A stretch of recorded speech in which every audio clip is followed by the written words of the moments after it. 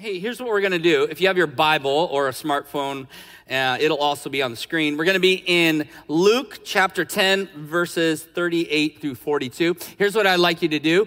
I'd like you to just take about a minute and a half, read through the passage. What is it that the Word of God, through the Spirit of God, is teaching you as you reflect on these verses? That is Luke 10, 38 through 42. I'll give you about a minute and a half to be able to just rest in that.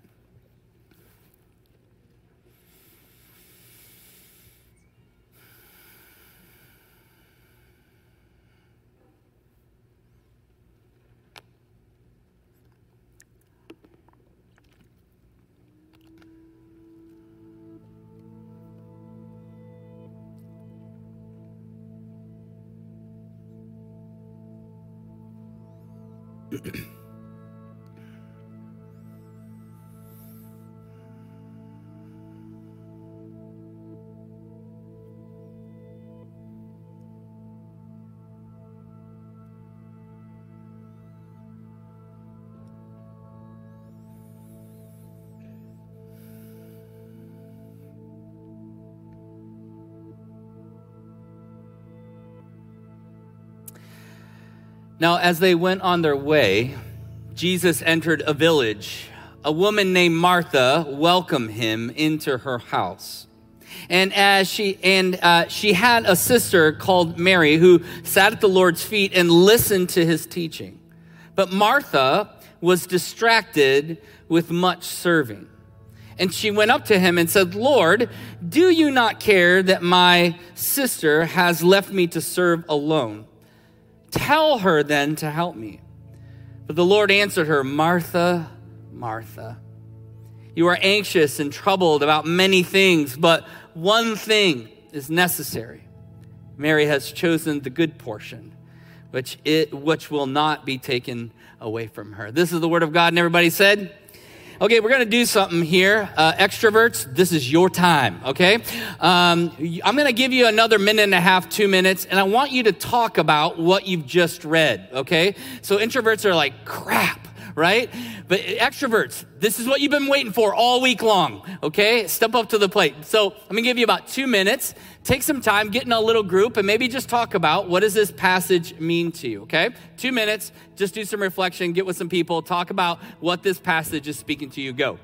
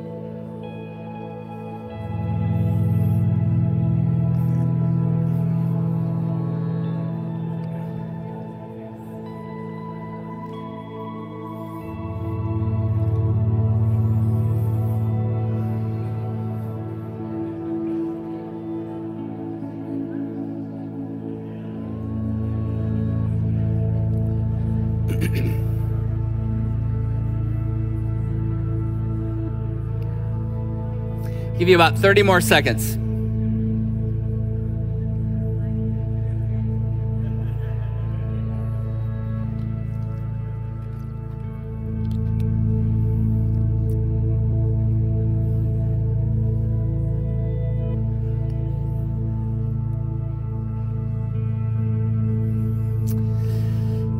All right, well done, everyone. I hope that in your individual time and in your time together that you were able to learn some things and draw out as we prepare ourselves to hear from God's word.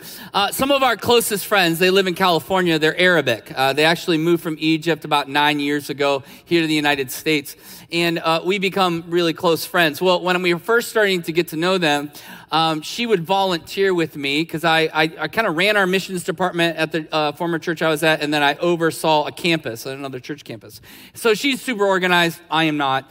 And so she kind of joined in and kind of helped me kind of organize some things. Then she would work with my team and do things like that. So I was walking into my office one day, lots of things to do, and she was in a meeting with some of my team. And I just walked by and she stood up and I said, "Hi, Marianne, it's good to see you." And then I got some stuff from my desk and then moved on to go to my meeting, my next meeting.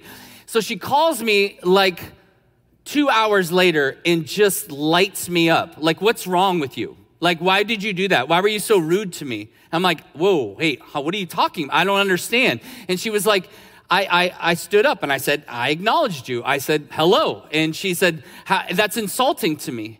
And I was like, "Wait," I said, whoa, time out. I think this is a cultural thing. Like, can we just talk through this? In the Arabic culture, there is nothing more important than the person. Nothing. There's nothing more important. In the American culture, what do? She's in a meeting, right? That's what's most important. I don't want to interrupt the meeting. And so I'm just going to say, "Hey, I'm going to acknowledge you." And then I'm going to go on to doing my task. In her culture, there's nothing more offensive than that. Why wouldn't you hug me? Why were you denying me? Like, we're friends, right? We're close. Why would you just, what? You had a meeting. Isn't it interesting? I've learned so much from cultures all around the world. Hispanic cultures, African cultures, Indian cultures, Arabic cultures. They prioritize people. The community of being together, being one. But yet here in the West, there is this individualism that's attached to cultural things like busyness and distraction and get it done and go, that where we kind of neglect people. And so I find it so great that we're in this series on generosity. Because when I say, "Hey, let's be a generous people," what are you all thinking we're talking about? Money, right? "To whom much is given, much is required," is what it says in Luke, right? And so we go, that's all about money. No. As kingdom people, that's about all of life. Yes, it's about money. Yes, of course. And you should be generous people because we serve a generous God who gives so much to you that it only will bring you so much joy to give back. If we isolate ourselves in our wealth and our abundance, you will not benefit what it is to be a part of this beautiful kingdom he's invited you into. I love talking about money at churches because people just go, "Oh gosh, here we go," right? And they all get squirmy like we're trying to get something from you. No, we just want to give you a great gift. And here's what I want to tell you. This church gives 10% of whatever is donated. They give it back. And guess what? My organization, Phoenix One, is one of those organizations. So I'm so grateful that you're generous because me and my team and my family are taken care of by this church. So thank you. I really do appreciate it. But then the other part is we think it's only have to do money, but it's not. It's all of life, which is why Alec talked about attention or affection, that we're to be generous with our affection. And today we're going to talk about being generous with our attention. Or what I'm saying is generous with our presence. Because what these other cultures have taught me, what Scripture continues to affirm over and over and over again is this: presence shows what you prioritize. Presence shows what you prioritize, and what you give attention to is what you attend to. Which is why this passage is so good. Because it's kind of putting it in our face. You know, Luke is writing this. The author is Luke. Luke is a doctor, a historian. Do you know actually that Luke has written more in the New Testament than even Paul? through his two books, Luke and Acts. And he is an artist. Remember, he's writing after Jesus has died and ascended. And he's writing these letters on an account of what has happened with Jesus and what is happening in the early church. And so he's kind of orchestrating these letters to prove a point, to show something, to help us understand something. And so these don't always follow in chronological order. In fact, in this particular chapter, in the context of this chapter, he talks about the Good Samaritan. And he's talking about the Good Samaritan primarily because he wants to come up against all these cultural biases that are happening, where they think, oh, who's good and who's bad. And the religious people were like, well, who's my neighbor? I know I'm supposed to love God, and I know I'm supposed to love my neighbor, so who's my neighbor, and what does Jesus do? He throws a cultural bomb in this guy's way and says, oh, well, let's talk about the Good Samaritan. Well, if you know anything about your Bibles, there was no such thing as a Good Samaritan to a Jew. None. They hated him. They were less than dogs. They hated them. But Jesus says, let me use that as an illustration. Then he moves on to this next story of Mary and Martha. And what we have in verse 38 is this. A woman named Martha welcomed him into her home. Here's what I want to tell you about Scripture. Scripture is trying to help us understand so much more than what's right on the top. It's digging deeper and helping us pull something out. Luke is very intentional with why he put this story here and what he's trying to help communicate. Because he's talked about the Good Samaritan, and now he's transitioning into this story and has so much power because of what he's trying to help us understand. So he starts off this way. And a woman named Martha welcomed him into our house. And we go, oh, that's great. You know, they didn't have cell phones. They didn't have like planners. They weren't like, hey, on Thursday, I'm going to show up at your house. No, it was like, I don't know how long it's going to take me to traverse these mountains or go on a donkey. Like, I don't know. So I'm just going to roll in to your house at any point. So here we have Mary and Martha. Jesus has just arrived and they're getting ready. And guess here's the wonderful thing. Within the Jewish culture, and I find this to be so beautiful, I want us to learn. I love that we're talking about this in the context of Thanksgiving is this week. And some of you are like, I'm dying, people are coming over to my house, right? And you're losing your marbles, right? And I love that what is happening here is Jesus is helping us understand some things. Luke is trying to help us understand some things. And what we find is this understanding of biblical hospitality.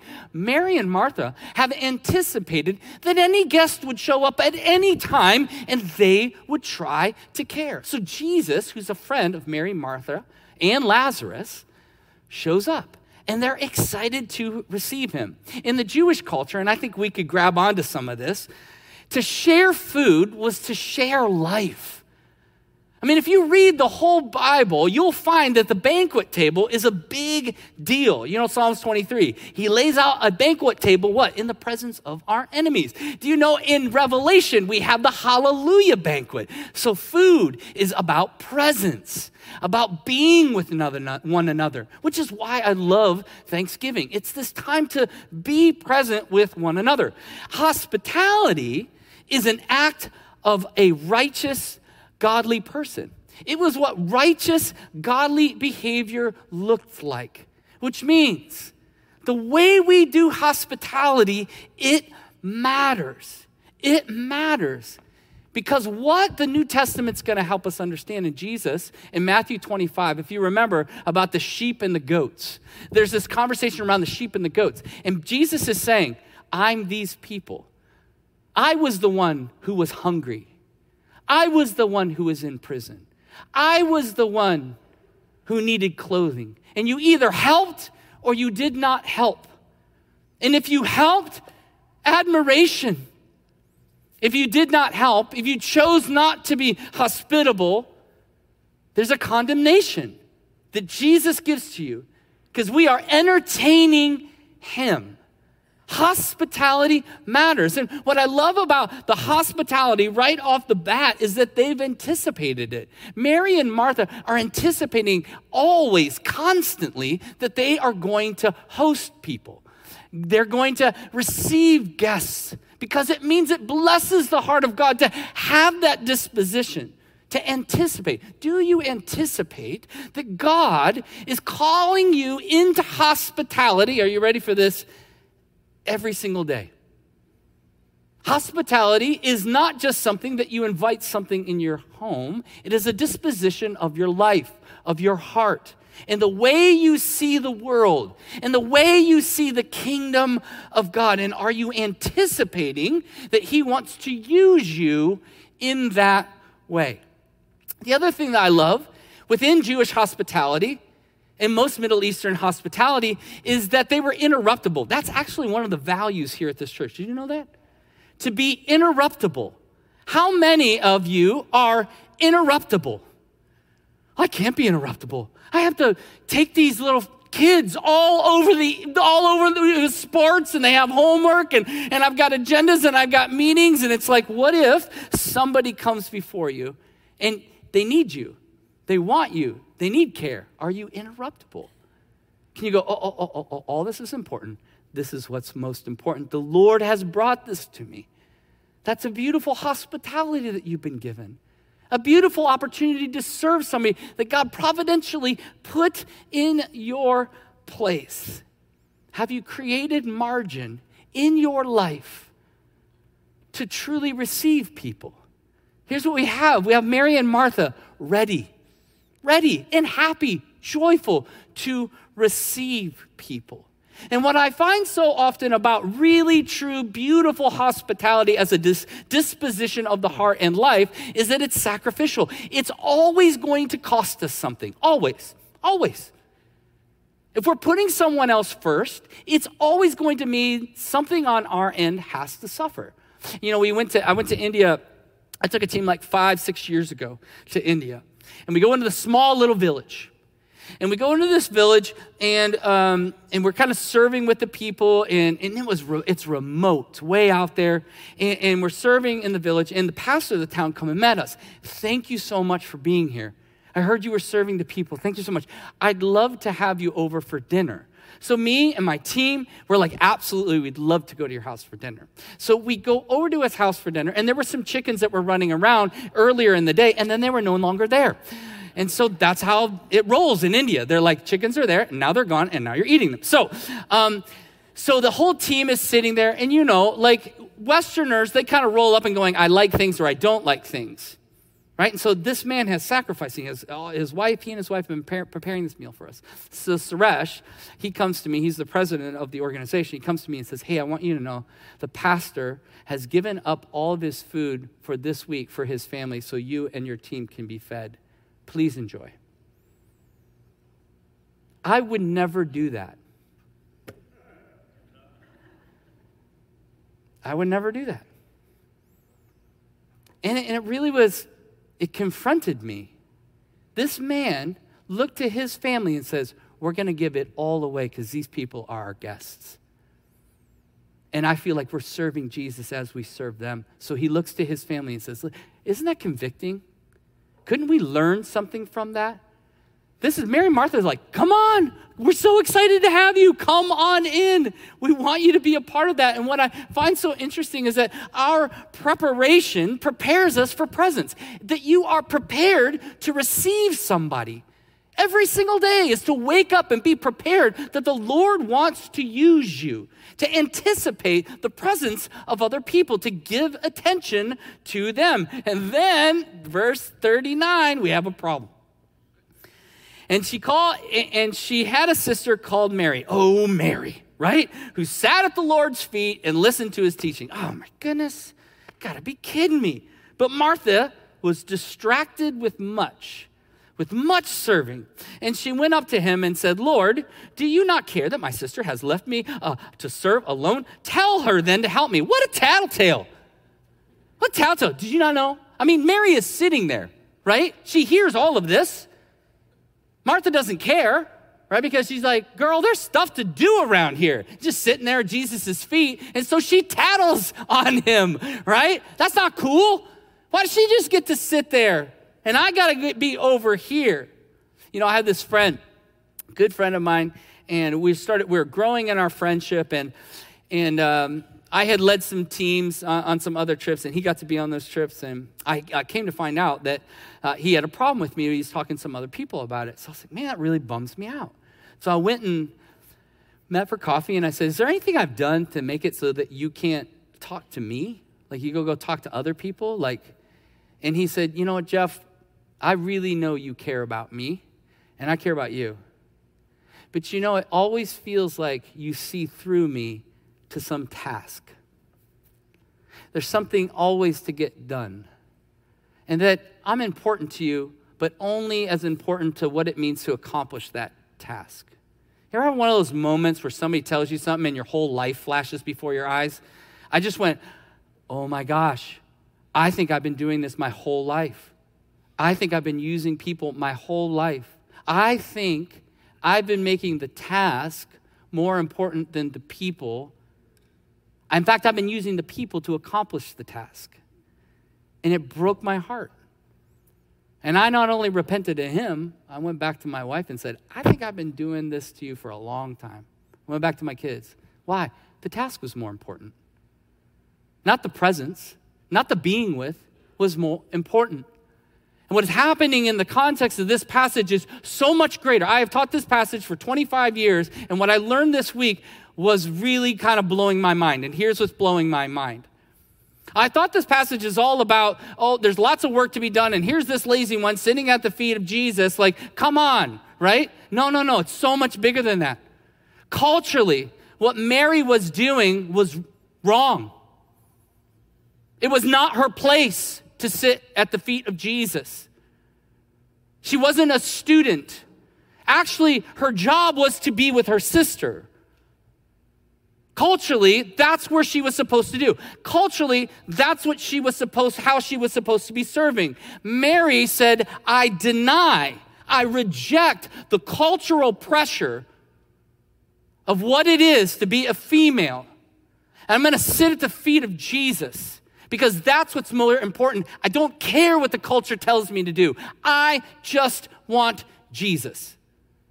Martha comes because Martha's like, she's wrong. She's doing it wrong. She's supposed to be with me.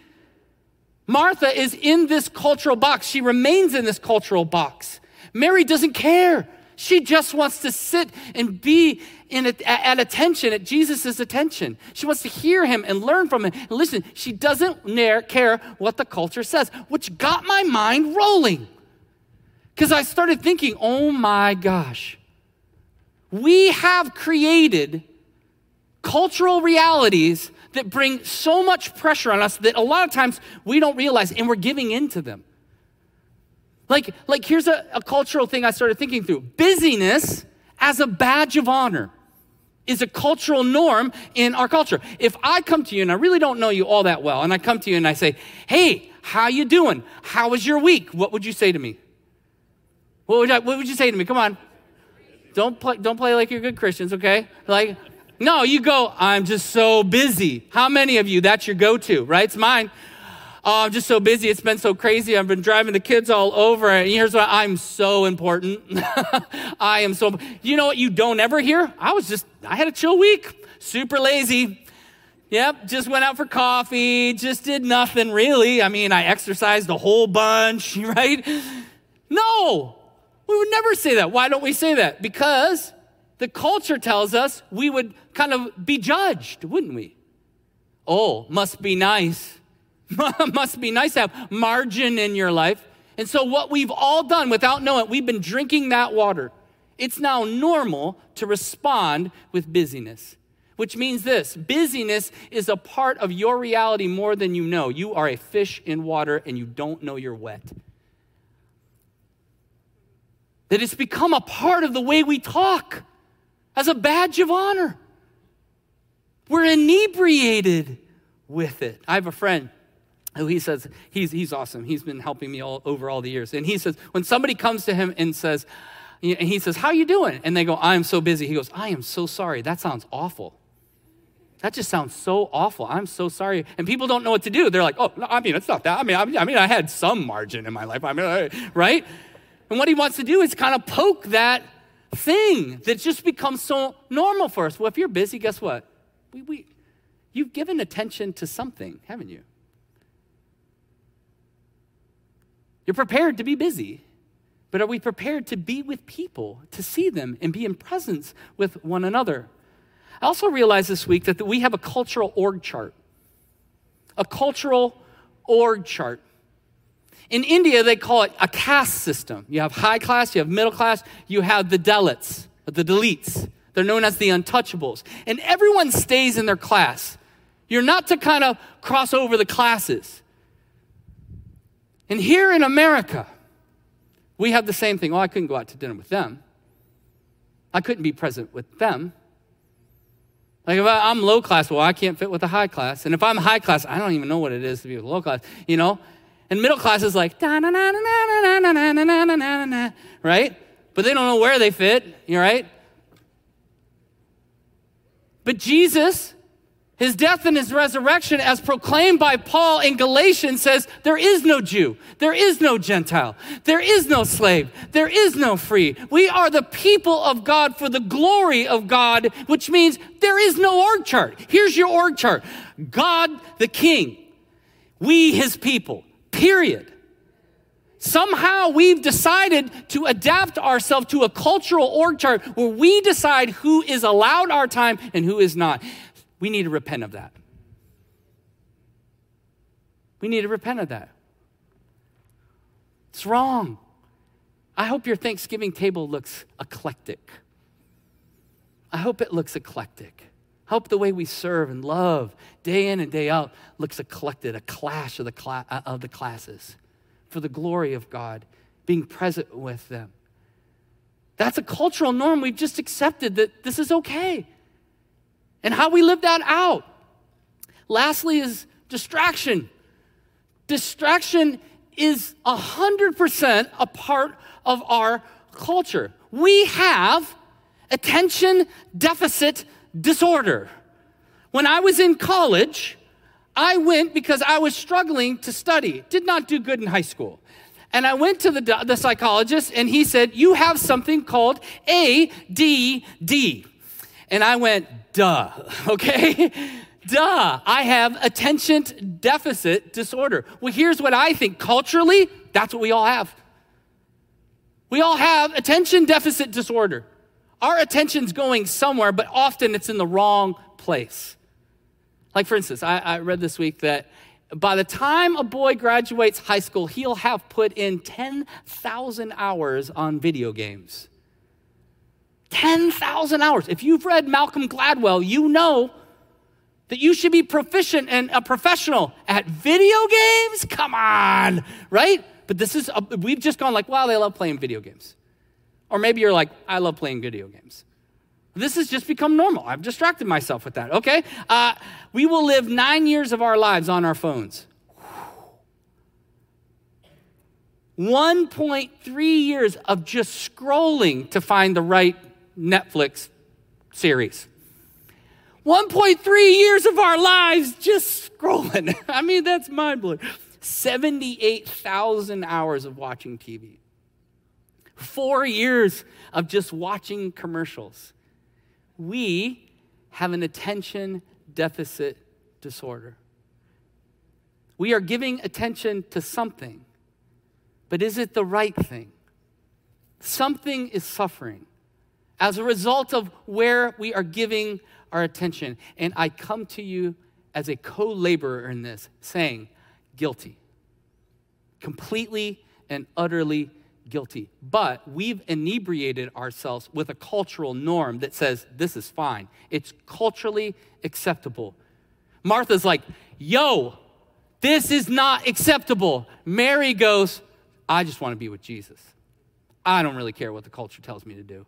I just want to be with Jesus.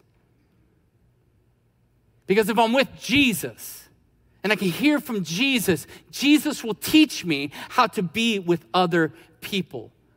That's why in verses 41 through 42, Jesus now responds. By the way, anytime in Scripture when Jesus speaks up, just go like this. Oh, come again? Just lean in like he's talking to you. So right now, Jesus is going to talk to you. Are you ready to receive it? The Lord answered her. The Lord answered him. Jeff. By the way, the tone is not, what's wrong with you? Sometimes you feel that way when you read scripture, don't you? You feel like he's got his finger in your chest. What's wrong with you? No. Jeff, Martha. You are anxious. By the way, anxious translated literally in the Greek means distracted. You are distracted and troubled about many things. But Jesus is so beautiful that he always does this to us. But one thing is necessary. Mary has chosen the good portion, which will not be taken away from her. Jesus says, Jeff, you are so distracted. Jeff, you've given into these cultural norms that are distracting you. You have all these worries, all these things that are taking you away from my presence and the presence with other Jeff. One thing. What is the one thing? Well, do you know Jesus takes 613 laws that fueled the culture of the Jews, and he boiled them down into a single commandment. Love me and love other people. The reason why Luke puts this here, and by the way, this whole thing with the Good Samaritan starts off with the Good Samaritan, or with the teacher of the religious law going, no, love God, love others. Jesus now is showing us an example of what that looks like. Loving God is sitting at his feet so that we can go love other people. But if we're so busy, we'll miss him, which means we will not be able to see other people. And I want you to know this, every day, God is providentially providing opportunities for us to be present with people. Every day, you've been given an opportunity to give attention to the thing he loves the most, his people. But because we're so inebriated in the culture, we're giving it away to everything else other than what really matters. People. Time with the Lord, listening to him, sitting with him, taking in what he says about us and about other people. This is to be present with the Lord in order to be present with other people. Because presence shows what we prioritize. I want to say that again. Presence shows what we prioritize, and what we give attention to, we attend to. This is what Jesus is trying to help us understand. He's not condemning Martha. He's not condemning me. He's not condemning you. He's going, you've inebriated yourself with a cultural norm of busyness, an org chart that runs against the very gospel that we claim as good, and busyness with all the things that he's not invited you to be busy with. And when we do these things, we miss him and we miss other people. I went to Kenya 5 years ago, and I took a team. And again, I'm leading this thing, and I'm a driven person. Any of you driven, like get the job done driven? Yeah, I'm that guy. So I got a schedule, I got a task to accomplish. One of the things we did, we went to the largest AIDS hospice in Kenya, and to spend some time with the patients and the leadership, right? And so the team's in there, and I'm going, okay, we got to get rolling. Like it's good, we can spend some time. These people are dying. They're dying of AIDS. They're dying with dignity here in this place. But it's like one of the stops on the day. And so I walk outside, and a lot of they call them guests, not patients, but the guests are outside getting some sun, and they're emaciated. You can see their bones. And two of the ladies, Rose and Daphne, are out there, and they brought massage oil, and they're massaging their feet. And I went over and I was like, hey, we got to get going. Like we got a lot of stuff we got to get done. And they looked at me and said, no. Oh, you ever have an out-of-body experience where you see yourself doing something? That's what that felt like. I was like, whoa, what has happened to me? What has happened to me? I can only think about an agenda, about a task list that we have to get to, instead of just being present with Jesus, rubbing Jesus's feet, speaking prayers of hope and joy over them. What has happened to me? And literally, I went away and cried because I could not believe that I'd become so busy with the task that I would neglect these beautiful people with love and care and compassion.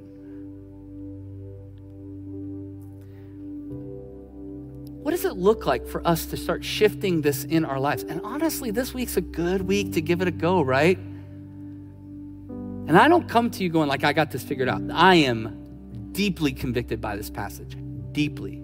I will spend the rest of my life trying to work through this. It's not easy for me. But I feel that conviction. I hope you feel that conviction. I hope you can see those cultural norms that we've just said, yep, and that's how we live. And going, man, I met with my mentor this last week, and he was like, wait, you're not taking any time just to rest? Man, nope. Dang it. You know, if you have your communion, we'll do this. Here's one of the things I started working through as it relates to presence. John says this, the Word became flesh and dwelt among us, right? Eugene Peterson in his translation of the Message says, and Jesus moved into the neighborhood. Incarnation. You know what's interesting when we come to the table, when we come to communion? Do you know what communion is? It's incarnation. This is the body of Christ. It's the blood of Christ, representative. When you eat it, it becomes a part of you to remind you that our God did not stay away. He came to us. He bled like we bleed. He grieved like we grieved. He cried like we cried. He rejoiced like we rejoice. That's why in Hebrews 4, it says, we have such a great high priest who sympathizes with our humanity. He incarnated our lives. And so when we take communion, you're about to take the bread, or the cracker, wafer, whatever these things are, right? And it becomes a part of you. Isn't that beautiful? Do you know what that's telling us? Jesus is near you. Go be near to others. The bread. Take the bread in remembrance of his presence with you, his love for you.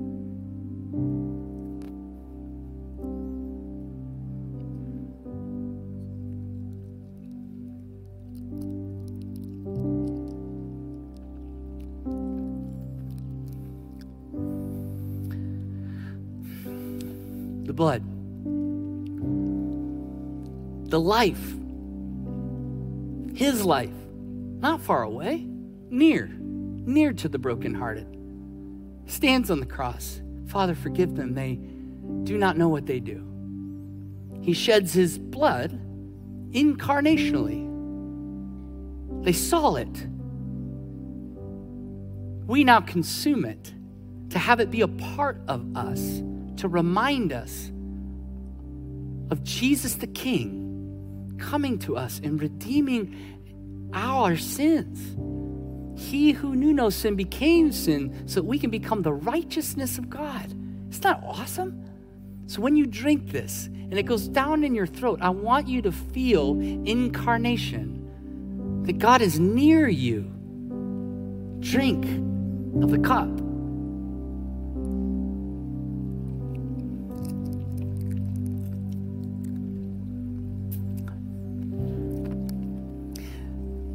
This is a symbolic of how we're to live with other people. Look what Jesus has done for us. You ready? Go do it for other people. Incarnationally. Have it be a part of your life. and they feel the presence of God through you. Father God, we love you. Thank you. We celebrate you today. We're so grateful that you are with us, that you are near to us, that you bear our burdens so that we can bear the burdens of others.